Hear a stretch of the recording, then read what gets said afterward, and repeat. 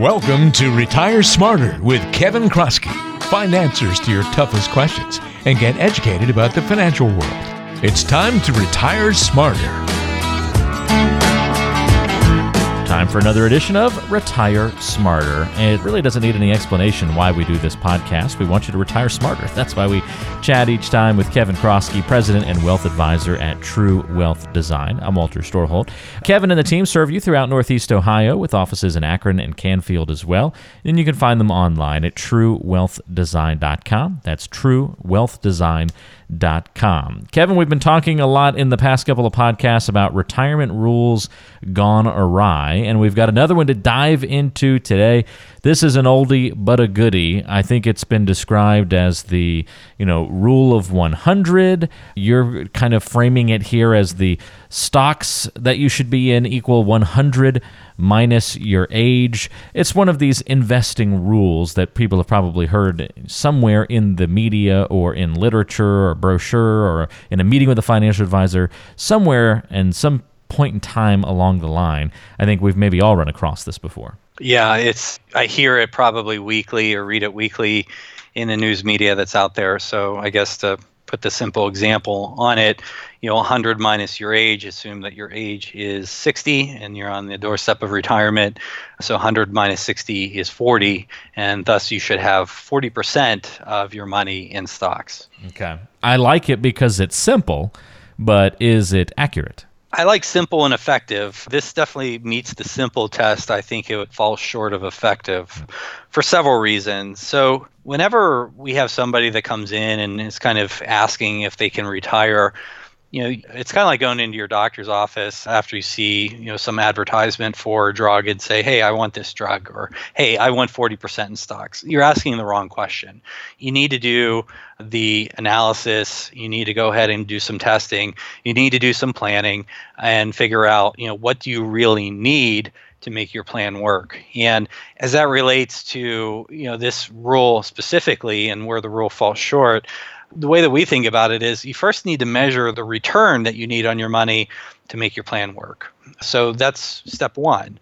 Step two is you also have to measure your ability to take risk. So what I mean there is, even though, say, this 60-year-old may be on the doorstep of retirement and may even need to start using the money, say, in the next few months or few years to go ahead and replace the paycheck that they're not receiving, they may have done really well. They may have a lot of money relative to what they need to go ahead and live on, or, they may have pension income or Social Security income that provides a lot of what they need. So they're pulling very little from their investments. And therefore, even though they're 60 years old and on the doorstep of retirement, they still have the ability, or this is what kind of us financial people call your risk capacity. And so they have a lot of capacity to take risk, even at age 60. Now, the converse of that is, for some people, that's not true. For some people, and on a prior podcast episode, for example, we talked about Social Security and how deferring Social Security can often make sense for many people. Well, that's true. However, the other side of the coin is if you're deferring your Social Security and say maybe you're not going to take it all the way up until age 70, your portfolio is going to have to do a lot more work in facilitating the money that's coming out of the portfolio for your spending each and every year.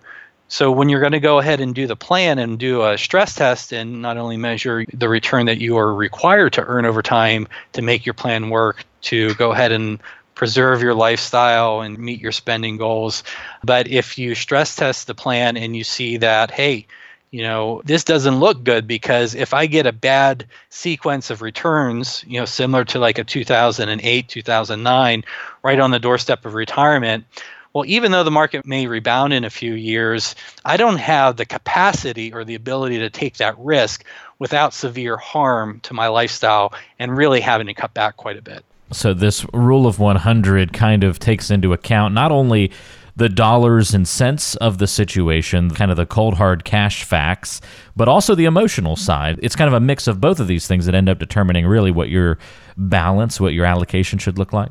Well, so it's a little bit more complicated than even what I shared so far. So you certainly have to measure your ability to take risk, and you also have to measure the risk that you need to take. And when I say the risk that you need to take, what I really mean by that is, you can expect a certain level of return from stocks over time.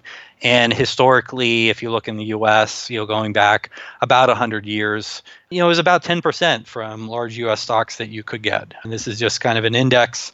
Certainly doesn't include any investment fees or anything like that. For bonds, I mean, most people know this, at least intuitively. If you leave your money in the bank, you can expect something a lot less. If you buy some bonds that are not FDIC insured, maybe you're buying company bonds from Goodyear's here locally in Northeast Ohio, you're buying a Goodyear bond. So now you're taking some additional credit risk of that company, but you're expecting a higher return. So there's kind of this scale, if you will, of what you can expect to earn and then how much risk that you're going to take to get that. And that's risk and return are related, that old saying, right? So if you have a lot of capacity to take risk, and I'll kind of give a concrete example here for a lot of clients over the last several years. Go back to 2009. In 2009, in March, the market had really bottomed out after having about a 50% decline, the stock market did, and interest rates were being cut. They were still, I can't remember exactly where they were at the time, but I know I had a lot of clients that had, 5% CDs that they secured in 2007 and even in early 2008. And then the Fed was kind of reducing rates over, the next few years going into and throughout the Great Recession. So for those clients that may have even been in retirement or on the doorstep of retirement, and if you would have followed this rule of, 100, they would have had very little in stocks. At a time when stocks had already gone down by about half, or sometimes you hear people say that, hey, the stocks went on sale. Well, if you look at that and you just, basic rule of investing is you want to buy low and sell high, right? I think everybody knows that rule. And that's one I think that does hold true. That's not a rule gone awry. But after stocks go down by half. It's good to know that one rule out there works, Kevin. Yes, yeah, that one, I think you can write that one in stone. But, after stocks go down by half, for a lot of clients, even though maybe they didn't need a really high return to make their plan work, but they had the capacity to go ahead and take risk, certainly we would have wanted to go ahead and favor stocks because the expectation was, over time being bold and underlined, that stocks would provide a much higher return than bonds. And, that certainly has proved to be the case about 10 years out from that time period. So for a lot of clients over the last, many, many years, we've just been having a higher stock allocation because the expectation was, stocks were going to do a lot better than bonds because interest rates have been at historic lows for quite some time. Now, here we are in late 2018, and interest rates have been moving up a little bit. And not only that, but stocks, at least the U.S. stocks, have been going up for about 10 years now, literally since 2009. So that buy low, sell high rule, well, stocks have gone higher. And who knows exactly when the market's going to go the other way. However, those stock prices are a lot higher now. So at some point, it is going to go the other way. And when we look at those expectations, even though we expect stocks to do better than bonds, if we look out over, say, like a 5 or 10 year period, we think the expectation is a heck of a lot less rosy than when we were looking back in late 2008 and 2009. Now, you never know what's going to happen in the short term. And certainly nobody knew that the bottom was going to be March of 2009. But whenever you're doing this planning for somebody, you need to know where the dollars are coming from tomorrow. And as long as you go ahead and have that kind of planned out over time and really match your portfolio to your goals and do those stress tests and keep having a prudent approach to it, then ultimately you're going to be able to make better decisions. But you need to have that ongoing, in my opinion, that regular stress testing, looking at, hey, what do I really need to earn? And then, changing your expectations. Again, I just described how the expectations for stocks versus bonds is dramatically different today than what it was in 2009. And it's probably going to be quite different 5 years from now than what it is today.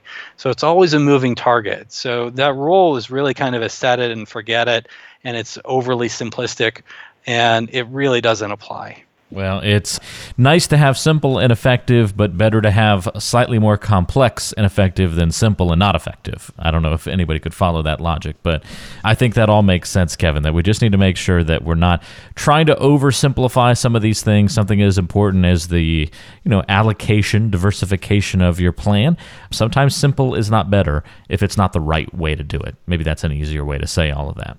Yeah, and I completely agree. I mean, you may be right by just kind of following the rule, and it coincidentally you end up with the right portfolio, but we just don't believe, something going by coincidence or just following a rule that really falls short of being logical is a great way to go ahead and make a retirement decision and manage your life savings to make sure it lasts your lifetime. Well, if you have questions about how this all works, what the proper mix of assets might be for your portfolio, what are the right steps for you to take, we encourage you to reach out to Kevin Kroski and the team at True Wealth Design. You can call them at 855 TWD plan. That's 855 TWD plan, or go online to truewealthdesign.com. Click on the Are We Right For You button, and you can schedule your 15-minute call with an experienced financial advisor on the True Wealth team.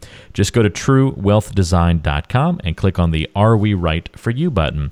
If you found today's information helpful and think it would be helpful to a friend or family member, a coworker, or anybody that you know, send them the link to this episode, whether it be from Kevin's page or if you're listening on Apple Podcasts or Google or one of the apps, you can hit the share button and send it to somebody that you know, and they might find this information helpful as well. And as always, don't forget to subscribe to the podcast either on the website or you can do it right from your phone on Apple, Google, Stitcher. If you've ever heard of TuneIn or iHeartRadio, we're on all of those different ones. And if you're a Spotify user, little exciting news, we'll be coming to Spotify within just a couple of weeks. So actually very soon we'll be on Spotify. So if you happen to use that service, you'll be able to listen to the Retire Smarter podcast on there very soon.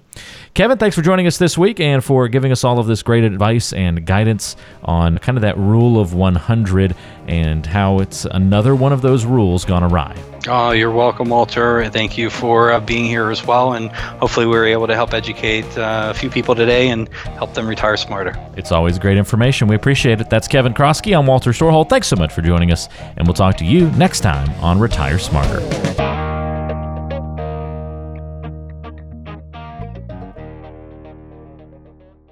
Information provided is for informational purposes only and does not constitute investment, tax, or legal advice. Information is obtained from sources that are deemed to be reliable, but their accurateness and completeness cannot be guaranteed. All performance reference is historical and not an indication of future results. Benchmark indices are hypothetical and do not include any investment fees.